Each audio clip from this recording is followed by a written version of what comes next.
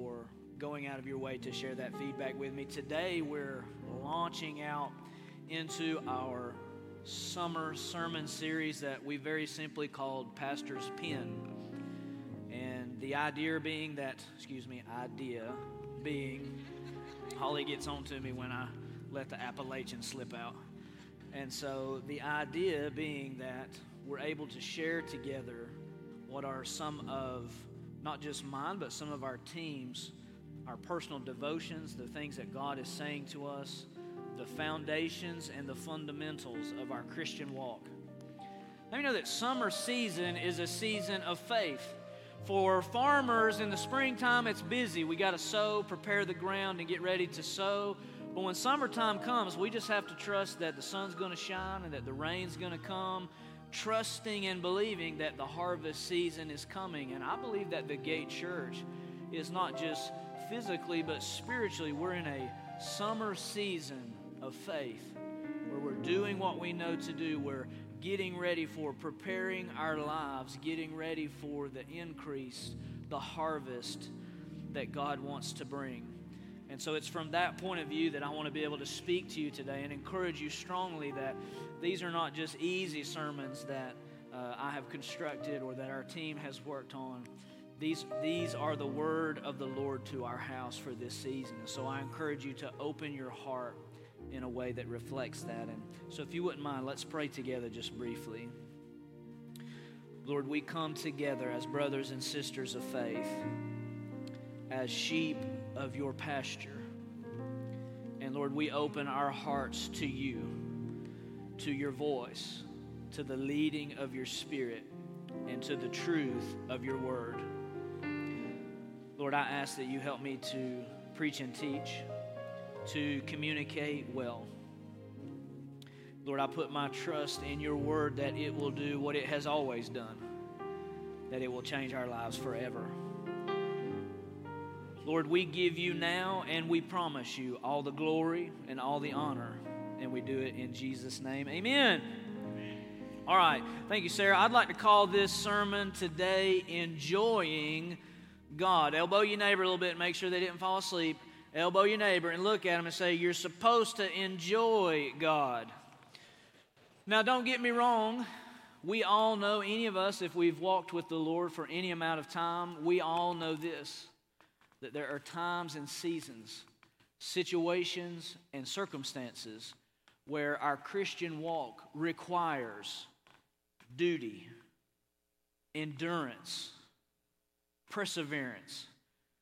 How many know, can I get any veteran believers that will help me say this, that you got to praise God even when you don't feel like it?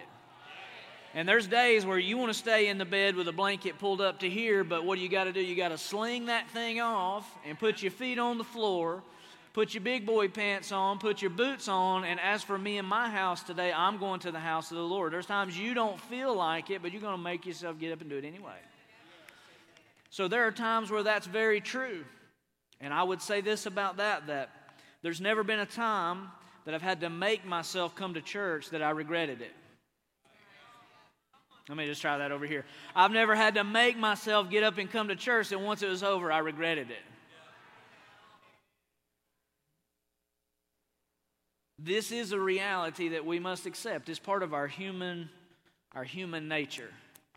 It's weak, it's broken, it has its own ideas, it has its own desires, and there's a time when you can't give in to that. But I also need us to understand this as the Gate Church, that serving God is far more than just duty. Serving God is far more than obligation. Can I just say something to you? If the reason why you want to have relationship with the Lord is so you don't go to hell when you die, that is a good enough reason. It's a very shallow reason. Because let me just be honest with you. Here's something that you don't and I don't really understand. We're not capable of comprehending with our mind the scope of eternity. And I'm going to tell you how I know that. Because people will trust the Lord with their eternal soul, but they won't trust Him with $10.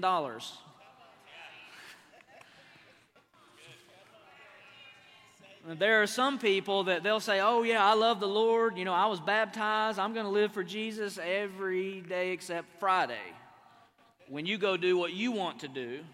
Or you run around on Friday night doing what you want to do instead of what He would have you do. You know what I'm talking about. We trust God with our eternal soul, but we won't trust Him with our marriage because I need to tell that woman what's right.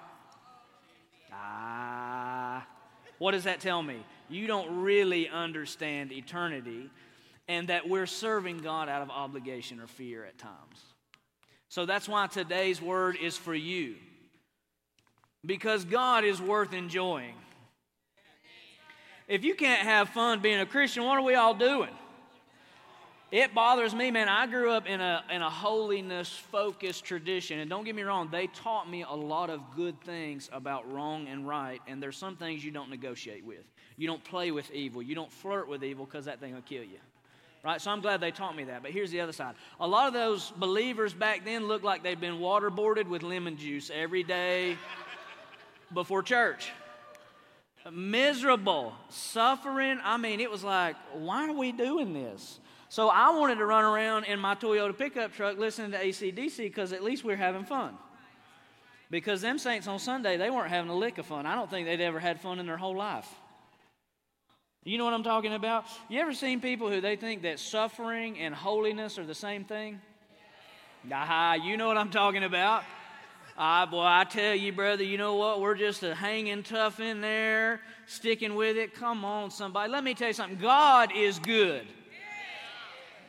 Let me try over here. There's a little bit of help right there, but let me try over here. He's not hard. God is good. God is not, He is fierce, but God is good. God is passionate, but He is good. God is clear. God is truth, but God is good. And so I would say this, I think part of what will cause revival to break out in the world are not just saints that are holy, passionate, and dedicated.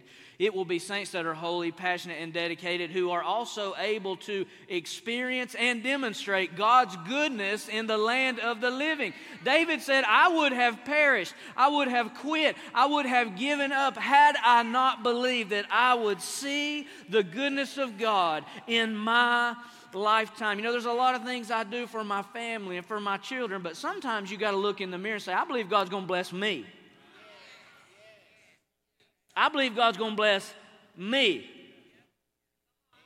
Oh, I know I'm on the bullseye today because I feel it. Did you know that when Jesus died on the cross for you, do you know what His blood is declaring to all of the universe? You're worth dying for. You're worth loving, you're worth blessing, you're worth healing, you're worth being taken care of. Jesus not only declared it, He made a way for you to know, taste, and experience all the goodness of God. And how do we know these things? What will be required for some of us to truly enjoy and experience God's goodness is this. You will have to admit that you don't know all there is to know about God. Now that right there alone is hard for some of us to hear. Because some of us are set in our ways. We have built our lives, whether you believe this or not, you've built your life around what you believe about God. Even if you believe there is no God, your life's going to reflect that. You cannot get away from that ultimate truth. And so some of us will have to come face to face, and we're going to have to say it out loud. We're going to have to look in the mirror and have a good man-to-man, woman-to-woman talk. And we're going to have to say, you know what, self? You don't know all there is to know about God. You have not experienced all the goodness that God has to give. I need to say this to the crowd that you've got a powerful testimony. I got one too. Many of us remember how low we were when God met us. I know when God saves your life, you have this feeling of if God never does anything else for me, I'll always be grateful. That is good. I don't want to condemn that. But can I be straight with you? I had that experience in my life where God had rescued me, quite literally. He caused me to live when I was trying to die.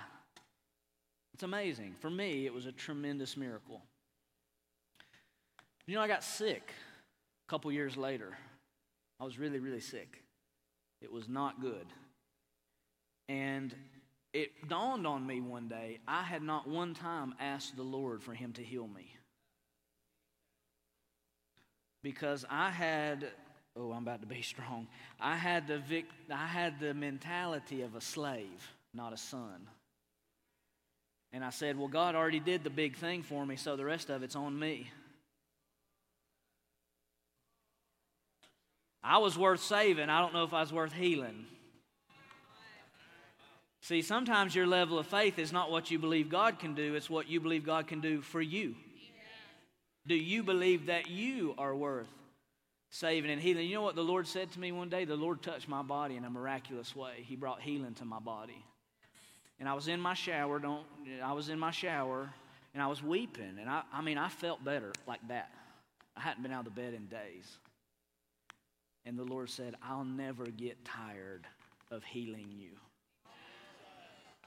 And you know what? Something broke off my life when the Lord whispered that in my ear. And you know what I realized? I had put limitations on who God was, what He was capable of. I thought I was wearing God out, asking Him to keep me alive. And what God was saying is, you need to wake up, big boy. I'm a lot bigger and I'm a lot badder than you think I am. I can heal you every day of the week and twice on Sunday, and I don't get tired. I don't get weary. My supply doesn't run low. All I got to do is say it and it will be done. I need to tell somebody in this room listening to me today, you're going to have to take some limits off of God and realize I haven't experienced all the goodness that God has for my life. He wants things in my life to be good. Isaiah 30:15 says this, in repentance and rest are your salvation. In repentance and rest are your salvation.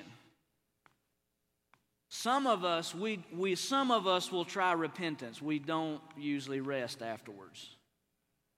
We practiced repentance last week. Can I say this to some of us that we repented last week? You need to rest.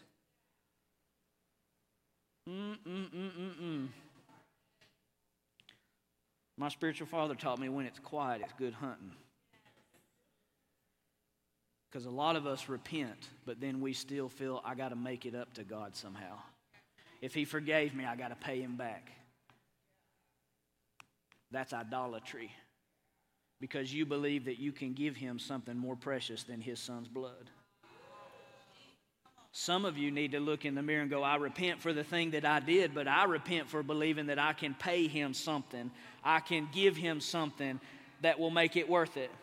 The Scripture says that our righteousness is as filthy rags. In other words, ain't nothing you're going to give Him that's going to be more valuable than the blood of Jesus. All He wants you to do is say, God, I was wrong and I missed it. I need forgiveness. And He says, instantly, He says, done deal. I remove your sin from you as far as the east is from the west. Now pick up your mat and walk. Keep going forward. Run home to Papa and let me put the robe on you. Let me put the ring on your finger. Let's kill the fatted calf, because I ain't worried about what happened. All I'm worried about is that you're home. Repentance and rest are our salvation. How many know that our God, when we admit I've not known or experienced all there is to know about God, that opens the door for God to show you who He really is and what He is really like. One of the most important questions in the universe is, who is God and what is He like? And so I can start by saying this, that our God is meek and He is humble because He said so Himself. He said this, take my yoke upon you and learn from me, for I am gentle and humble, or gentle and lowly in spirit. And so He knows best what we need. He knows best how to lead us and how to relate to us. And so we all have things that we think we know about God, but those things are not accurate. And so one of the most powerful prayers that you can pray, that anyone can pray, is, God, show me if there are things that I believe that are not like you, or ideas that I have about you that are wrong. Let me tell you something. That's a dangerous prayer, because you're opening a big door for God to start showing you amazing things. And I want to say this, I don't want to condemn anyone if we've misunderstood who Jesus is, because when you admit maybe there are some things I've misunderstood about Him, when you admit that, guess what? There's some other people who fit that category. And so how many know that there is a group who have misunderstood Jesus at times, and that group is this: the Church of Jesus Christ. There are times when the church, we have misunderstood who Jesus is and what He's like. Because, hey, there was a time when the church believed that we were saved by our good works. And then roll around about the 1500s, a man named Martin Luther comes along, and through the authority of the Scripture, he says, no, we're not justified by our works. We're justified by faith and justified by grace. You don't have to do anything. You just have to believe it. And then we had an epiphany, and we realized our God doesn't want us to perform. He just wants us to accept what He's trying to give us. I don't know about you, but I'm glad that Mr. Luther got his pen and paper out that day and started writing down what God was telling him. The Jews were another group of people who misunderstood who Jesus was. They expected their Messiah to be a conquering king, like Napoleon, rearing up on the back of a white stallion, sword in the air. Down with Rome, let's conquer the world. But they rejected the real Jesus, who came not as a conquering king, but as a suffering servant. The Scripture says this about that, and His own received Him not. That means His own people, who they had all the same Scripture we got, they didn't understand who He was and what He was up to. Someone else who misunderstood Jesus was John the Baptist. John the Baptist was called, and Jesus Himself says, John the Baptist is the greatest that there has been from the beginning of time until now. He's the best that there's been, except for me. And so John did an amazing work preparing the way for Jesus to come through his preaching and teaching. But when John went to prison, he sent word to his followers to ask Jesus, are you really the one? Because it wasn't going how John the Baptist thought it was going to go. Even John the Baptist misunderstood some things about Jesus. And then there's someone else who misunderstood some things about Jesus, and that's Peter. One day Jesus is walking with His disciples, and He tells them, they're going to kill me. And Peter pops up. Lord bless Peter. He's quick on the draw. But he says, no, Lord, that ain't right. We're not going to let that happen. And what does Jesus say? Get behind me, Satan. What was He saying to Peter? You don't understand what the Father God is trying to do with me here. And this is what He says to Peter. What you desire are the ways of men, not the ways of God. God does things sometimes that we don't understand. Sometimes we have bad teaching, bad experiences, and we draw bad conclusions. But when we are honest and we're willing to admit, hey, there's things I don't know, then we open the door for the miraculous to happen. I want to tell you very briefly a true story. There's a man who was a biology professor in the United States, and he was talking with a young lady about God, and he's trying to teach this young woman who is his student that God, He is first a father. And she started to become enraged by this idea because of her own father had personally and physically and sexually abused her. And so, understandably so, she's enraged by this idea that God is first a father. And so in her anger and in her wrath, she curses God. And so the professor winds the situation down, but he goes home and he's praying to the Lord. And he says, Lord, how come when she was cursing you, all I could feel in my heart was your love for her? And the Lord answers the professor, whose name was Robert, and he says this. He says, Robert, she's cursing who she thinks I am, not who I really am. Can I say something to you? Some of us in this room today, we have ideas about who God is. That's not who He really is. Now, I want to give you, we'll just see how far we get. I've got several points here, but let me just give you this first point that simply says this. Who is God and what is He like? Point number one is God wants the best for you. Okay, let me try over here. God wants the best for you. Jeremiah 29:11 says this, I know the plans that I have for you. Plans to prosper you and not harm you. Plans to give you a hope and a future. How many know that God loves you now, but He's going to love you in the future? There's no reality that you can get to where He doesn't love you. There's no place you can go that He doesn't have a good plan for your life. Romans 8:28 says this, God works all things together for those who love Him and are called according to His purpose. He doesn't work some things. God works all things together for those who love Him. Here's what that means. When you get to the end of your life, you celebrate the good and the bad because you see God was in it and through it, and He got me to a good place. So we know that God doesn't cause bad things to happen. People with free will do. But God turns even the bad things that people with free will do, He turns them into good things. David said this, I have never seen the righteous forsaken. Now we all know this. Can I get some righteous people to say, I feel like that people at different times, they forsook me, or I was forsaken. Is there anybody in here will say that? Well, guess what? People might forsake you because they have a free will. But God will never forsake you. He will never leave you nor forsake you. 1 John 4:8 says this, God is good.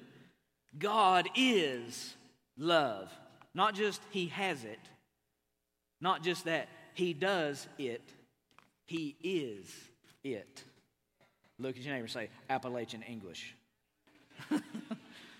So when it says God is good, God is love, the word love there is agape. Now, some of us are familiar with that word, but I'm going to give you the very brief definition. Agape love is perfect, selfless love. It's never conditional, and it always brings life. We could say it this way, agape is desiring the best for the other person. So one of the ways that we define agape love is benevolence. Look at your neighbor and say benevolence. Benevolence comes from two root words. The first is bene, which is good, right? So when you go over to Italy, come on, somebody help me right here. When you go to Italy and they put that fresh pasta down in front of you and they say, how is it? You go, it's bene, it's good. I got any Italian folk in here? Help me. I don't know if we got many Italians in Oklahoma City or not, but it's good. So benevolent, the first part, the first root word is good, bene. But the second is volens, which means this. This is Latin. It's the will to choose. Look at your neighbor and say, the will to choose. So God's agape love is benevolent, simply meaning this. He is and He has the will to choose what is good and what is best for you. He always puts you first. His love is so expansive, perfect, and comprehensive that He can do what's best for Shad, Daniel, Crescenda, Kelsey, Eva, Cole, and Jordan all at the same time. Because He is selfless. He is selfless. He is selfless. He is always thinking, planning, and working to do good in your life. You have never experienced a bad thing in your life that God did that to you. Because His love is selfless and it is benevolent. He's always choosing what is good and what is best for you. 1 Corinthians 13 says this, all things will pass away except faith, hope, and love. The greatest of these is love. You need to hear something, friend. This world may pass away. This flesh suit that I'm wearing and you're wearing, it will pass away. Our houses will pass. Our cars will go away. The businesses that we build will go away. But one thing will never, ever, ever, ever, ever, ever, ever go away, and that is God's perfect, selfless, benevolent, agape love for you and for me. David wrote, even when I make my bed in hell, even there you are with me. I need to tell somebody today, you will never, ever, ever be able to get away from the fact that God loves you. This is why God made the universe. Think about this. If you are everything, if you are the source of all life, what do you need stars for? What do you need angels for? What do you need planets for? Why do you need the sun, the wind, and the rain? Why do you need these things? You don't. There is one thing that God needs, and I might go as far as say as that He wants. He wants this. by giving you free will to choose. He created a universe where you can choose to love Him back. Because real, true love is never forced, it's never strained, it's chosen. Your free will is not just so you can decide what kind of ice cream you want or what color you want your house to be. He took a great risk in all the universe. He said, I'm going to give these lowly, weak, fleshly human beings, I'm going to give them what I have, and that is the ability to choose. You are most like God when you choose to love. That was very good. Let me say that again. You are most like God when you choose to love, because He always chooses perfect, selfless, agape love. And so we have to ask ourselves this: God wants the best for us. But what is best? Look at your neighbor and say, what is best? Point number 2, what is best? Are you ready? You're going to be shocked. What is best? Some of you may remember my 80s movie buffs. They asked Conan, what is best in life? What is best? Some days, the western coast of Mexico with some fresh tacos and that Pacific surf rolling over my toes, that feels like best. Okay? Some of you, it may be the plains and the prairie and watching that sun come up in the morning and the birds are singing and the cool breeze are blowing. Is that best? Oh, I love my wife more than sharks love blood. It is true. I turn into somebody else entirely when I get around her. Ooey and gooey, red hot pink neon, buzzing, buzzing, buzzing. Is she best in life? She's pretty close. Pretty close. What is best in life? God is the best by far. Not just a little bit. He's not just okay best. He's not just best on Sunday. He is the best by far. Nothing in the universe is better than God. And guess what? He wants the best for you. But He also is a truth teller. He works in truth and light, so He's not afraid to tell you, I want the best for you, but guess what? I am the best. And so God is saying this: I will give myself to you today and for all eternity. He will never grow tired of loving you. He will never grow tired of loving you. He doesn't tell us to worship Him for selfish reasons. You know, sometimes I talk with people about God being a father and that He is the best for us. And people automatically label God as an egomaniac. And here's what that tells me.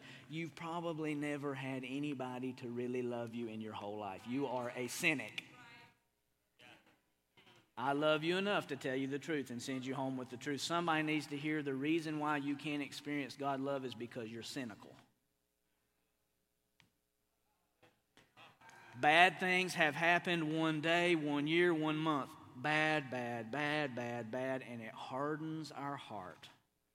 And we think, God wants me to worship Him? God deals in truth. Pain and your feelings will lie to you, but the truth will set you free. God is the best by far, and when He commands us to worship Him, it's not because He's dependent on us, it's because He wants to give us the best. And so can we say this about worship? This is one of our species' greatest flaws. We worship things that don't deserve worship. Some of us worship the dollar because we think that little green piece of paper will solve my problems and fill up my heart. Some of us even fall into the trap of worshiping other people. But sometimes we forget that people will always fail at one point or another. I love my wife, but there's times she's let me down and hurt me, and I've done the same to her because we're just people. My wife is worth loving, but she ain't worth worshiping. I'm trying to help somebody today. Sometimes the reason why our hearts are empty and we're exhausted is because we're worshiping things that don't love us back. We're worshiping things that are not worthy of worship. Listen, Mother Nature is beautiful, but she ain't worshiped. She is not worth worshiping, because the only reason she's here is because Jehovah God spoke her into existence. We and it originated in His heart and His mind, and He spoke it with a word. He is the best. The only thing worth worshiping is the best. The theme of the book of Malachi is simply this: if God is the best, give Him the best. There's something immoral about when God gives us His best and we give Him scraps.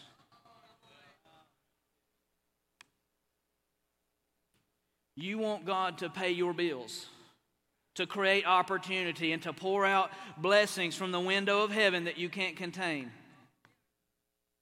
But you won't be faithful with 10% of your resource. There's something immoral about when God gives His best and we won't give Him our best. The Scripture teaches that He knew you and formed you in your mother's womb. He gave you life. Mom and Daddy created you a body that was your ticket into life. But God knew you and formed you in your mother's womb. The Scripture says, let everything that has breath praise the Lord. And Jesus said, if you all don't worship me, these rocks will get breath and they will praise me, because I'm going to get my worship. So here's what you all need to know. If I have a breath in me, if I have life, if I have consciousness, then guess what I owe to the one who gave it to me? My best. And that means whether there's a band or whether there's an Ashley or not. Sometimes in my closet, sometimes in my bathroom, sometimes when I'm all alone and tears running down my face and I don't feel like it. God, you're good and you're wonderful, you're holy and you're magnificent. God, I pour out my heart and my love on you because you are the best. Only God is worthy of my worship. God being the best is that He's long-lasting, beautiful, unique, and unchanging. And so I want to share a quick story with you. Imagine this, that you're working downtown and you're walking home one day and you walk across an empty parking lot. There's grass growing up between the cracks and what we all know, every piece of Oklahoma pavement seems to have cracks in it. I went to Florida, they don't have that problem, so I don't know what the deal is, but all of our pavement busted.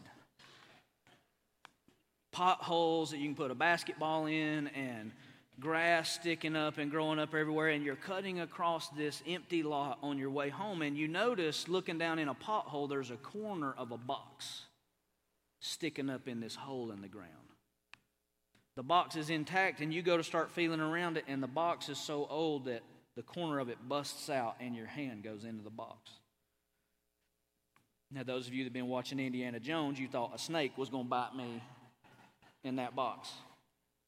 But your hand goes in the box, and you feel things in there, and you hear that sound that you're probably imagining right now. There's something metal in that box. And you pull out this old necklace that's got a few little jewels on it, and the little gold leaflets has got some engraving on it. And you go, okay, what is this? So you go down to the pawn shop and you say, hey, tell me what's this worth right here. And the guy says, well, let me go in the back. And so what's the first thing the pawn shop guy does? Any rare necklace has been stolen. The pawn shop guy comes back and he says, I'll give you $500 for it. What do you always tell some of y'all ain't never been to a pawn shop. Y'all so blessed, but let me get some other people who they know. What do you always tell the pawn shop guy when he gives you that first offer?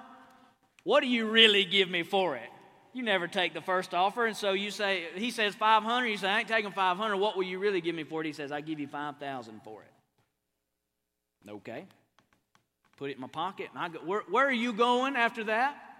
I'm going back to that box. I'm going to see what else is in there. So you go back in the box and you find some gold coins. And you start pulling them out. You've got about 50 gold coins, and you take those down to a pawn shop.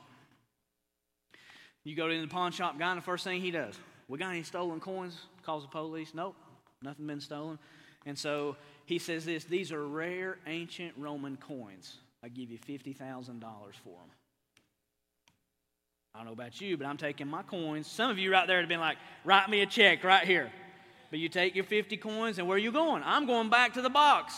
You go back to the box, and you root around, and you pull out a diamond the size of a baseball. You feel me? You felt that, didn't you? You go to the pawn shop guy. Any rare diamonds been stolen? Your name's not Danny Ocean, so the answer is no. And so he says, I can't tell you what this is worth. This is priceless. You'll have to go to an auction house. And so you go to Sotheby's and Christie's. What is this worth? They come back $300 million. 5,000, 50,000, 300 million. I see myself on a yacht right now, baby. Me and you. Parked in Monaco. God bless us all. Home by Sunday though, okay? 300 million. You run home, and what's the first thing you tell your wife? Sell the house, sell the cars, we got to buy a parking lot. She goes, you're crazy. But guess what? She doesn't understand the value of what you found in the parking lot. The scripture says this in Matthew 13 and 44, the kingdom of heaven is like treasure found in a field. And when a man found it, he hid the treasure, put the treasure back. He went and sold all he had to buy the field. Can I let somebody know something? I think the reason why most of us serve God half-hearted is because we've never experienced or understood the true value of God and how great that He is. Some of us were settling for 5,000, we're settling for 50,000, and God is saying this, I got diamonds the size of baseballs and so much more to give you. Sell everything you've got and come take from me what I want to give you because it's more precious than jewels. Whatever has been valuable to you in your life, it is worth nothing compared to God. There's the story of the rich young ruler in Mark chapter 10. And so I'm going to give you the brief version. But he comes to Jesus and he says, Jesus, what should I do? And Jesus says, sell all you have and follow me. But it says the rich young ruler walked away sad and sorrowful. Because why? The rich young ruler could only see what he would lose. He couldn't see the value of what he would gain by following Jesus. Jesus doesn't want your money. Jesus doesn't want you broke. He wants you to sell out, to choose to have the best for your life, to choose Him over everything else. If you can make that choice, you can have everything else that life has to give. God is everything. Look at your neighbor and say, God is everything. God wants you, point number 3, God wants you to have and to want the best with all your heart. Now we're about to separate the men from the boys. God wants you to have the best. He is the best by far, but He wants you to want the best. God is not half-hearted about you. Let me ask you a question. Do you think Jesus was half-hearted when He carried the cross up Golgotha? No. That's why we refer to that event as the passion of our Christ. He was wholehearted. He gave everything that He had to be with us. God the Father gave His Son for us. Can I say this to the Gate Church? That living wholeheartedly is the best way to live. And so my encouragement to anyone listening to me is this: don't be satisfied with material wealth, political power, or ambition. Don't be satisfied with sensual pleasure, because those things always come and go and they never really satisfy. And so God's concern is not that our desires are too strong. Let me try that over here. God's not concerned that your desires are too strong. His concern is that your desires are in fact too weak. You settle and you sell too cheaply. Because some of us try to get our happiness 2 minutes at a time in front of a computer screen. And God is saying, it ain't that you're not living wholeheartedly, you're living half-heartedly. You're settling for something cheap. You're settling for a little bit of money. Can I tell you something? Whether you can be bought for $5 or for $5 million, you can still be bought. And God wants people that they can't be bought by any number. I can't be bought by a tall house and a long car. Live wholeheartedly and you'll only settle for what's best in life. I need to let somebody know the reason why you don't have more is because you're settling too cheap. You're living half-hearted in here. Oh, I feel that preach coming on me. I need to calm down. Now, as the scripture says this in Revelation, be hot or be cold, but don't be lukewarm, because if you are, I'll spit you out. That's Jesus talking. What's he saying? Live wholeheartedly. Jesus says, I'd rather go hang out with drunkards and prostitutes that are living wholeheartedly and they know they need help than to hang out with religious people that are prideful and wishy-washy and acting like everything's perfect. Colossians 3:23 says this, whatever you do, do with all your heart as unto the Lord. Look at your neighbor and say, whole heart. Ecclesiastes 9:16 says, whatever your hand finds to do, do it with all of your might. I want to say this, promotion might be waiting around the corner if you would give 100% effort to the right things. Can I say this? Your marriage won't fail if you're giving it 100%. That's strong medicine right there. That stung a little bit, but that's all right. You are not called or made to live a half-hearted life. And so I'm going to target a false religion and a false God for just a moment. There's a religion and there's a God called Buddha. And one of the tenets of Buddhism, I'm going to paraphrase, but it says this. The less desire that you have, the more spiritual you are. Here's the problem when you start trying to kill or control your own desires. You become self-centered and self-focused. You become the opposite of God's selfless agape love. Buddhism is a sham because you can't fix yourself staring in the mirror.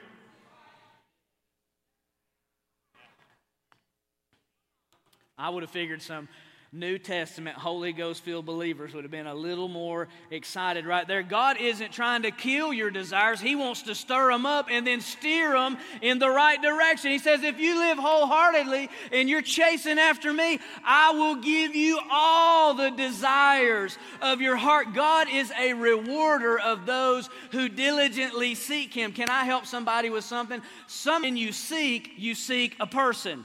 Quit searching for things and start seeking a person, and He will pour out all of His goodness and blessing on your life. He doesn't want you to live half-hearted. He wants you to live wholehearted. If my band will please come.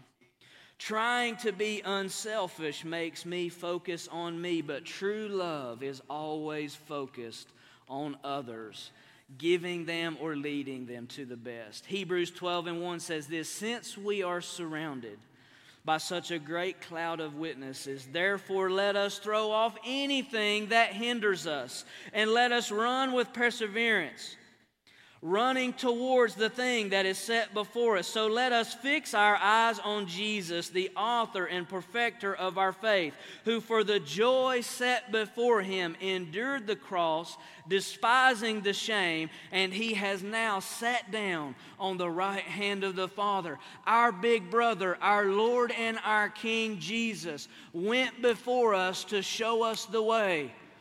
The Father wants the best. He is the best by far. Now live wholehearted.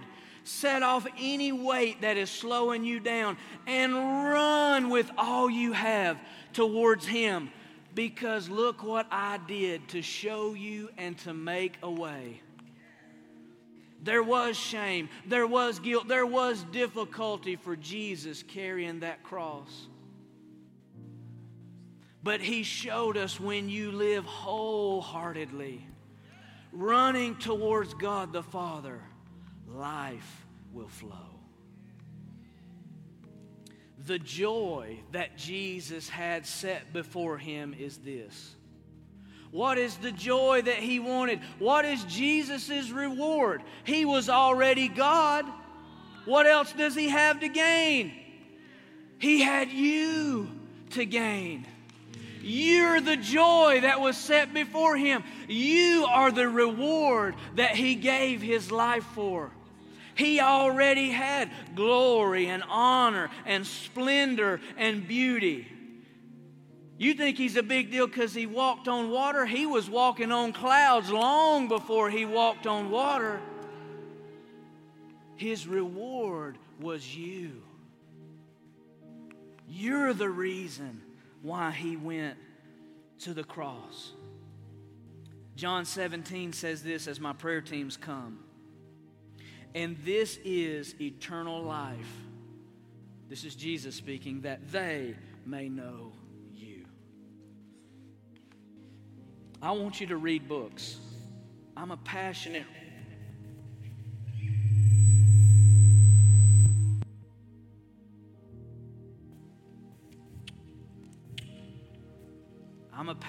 reader and learner. I want you to do those things. Learn, learn, learn. Know all that you can.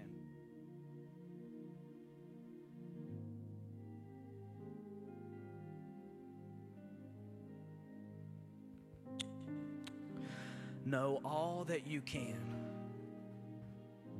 While you know this. Eternal life is not what you know about current events, politics, money, business, relationships, psychology, education, engineering. Those things will pass. The essence of eternal life is knowing God. Colossians 3:4 says, Christ is your life. Matthew 22:37 says, love the Lord your God with all your heart, soul, mind, and strength. I'm going to leave you with this last and final point. If you will, stand on your feet with me.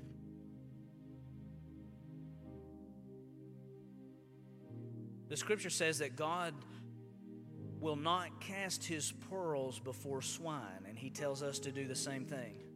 God doesn't give what's most valuable to those who are not willing to appreciate it. And so if you will, while you're standing, I'd like for you to close your eyes, and I want you to imagine the story that I'm going to describe to you. This is a true story about a man named Graham. He was in Hawaii doing ministry. His ministry time was done, and he needed to catch a plane, and he had just a couple hours before he needed to be on a plane. And the people who live there in Hawaii, they're saying, you really have to come snorkeling. You have to see it. It's so beautiful. And this man, he's an academic. He loves to study, not necessarily a romantic. So he's a little bothered by their insisting that he go to the beach. And they say, we've made all the arrangements. We have the equipment. We're going to take you there really quick. You're going to make your plane. Please come. And so he begrudgingly says, okay, I'll go. So he gets his trunks on and his mask and his snorkel. And they're about to lead him out into the water. And they hand him a packet of salty peanuts. And they tell him, when you dive out into the water, shake the peanuts and then tear the bag open. Okay, here we go. So he paddles out into the water. So imagine paddling out into the waters of Hawaii. And you're looking down in your little mask. And you may see a few fish here and there, but this is what happens. He says, I shook up the peanuts and I tore the bag. And the peanuts and the salt started to trickle down into the water. And then, boom, all of a sudden, he said, thousands of fish of every conceivable color start swimming from every direction to eat the salt and the peanuts. And this is what he said. I was blown away by the beauty that I saw, by the color that I saw. And he said, as I swim back towards the beach, I heard the Lord say this. You would have never seen that if you weren't willing to get into the water.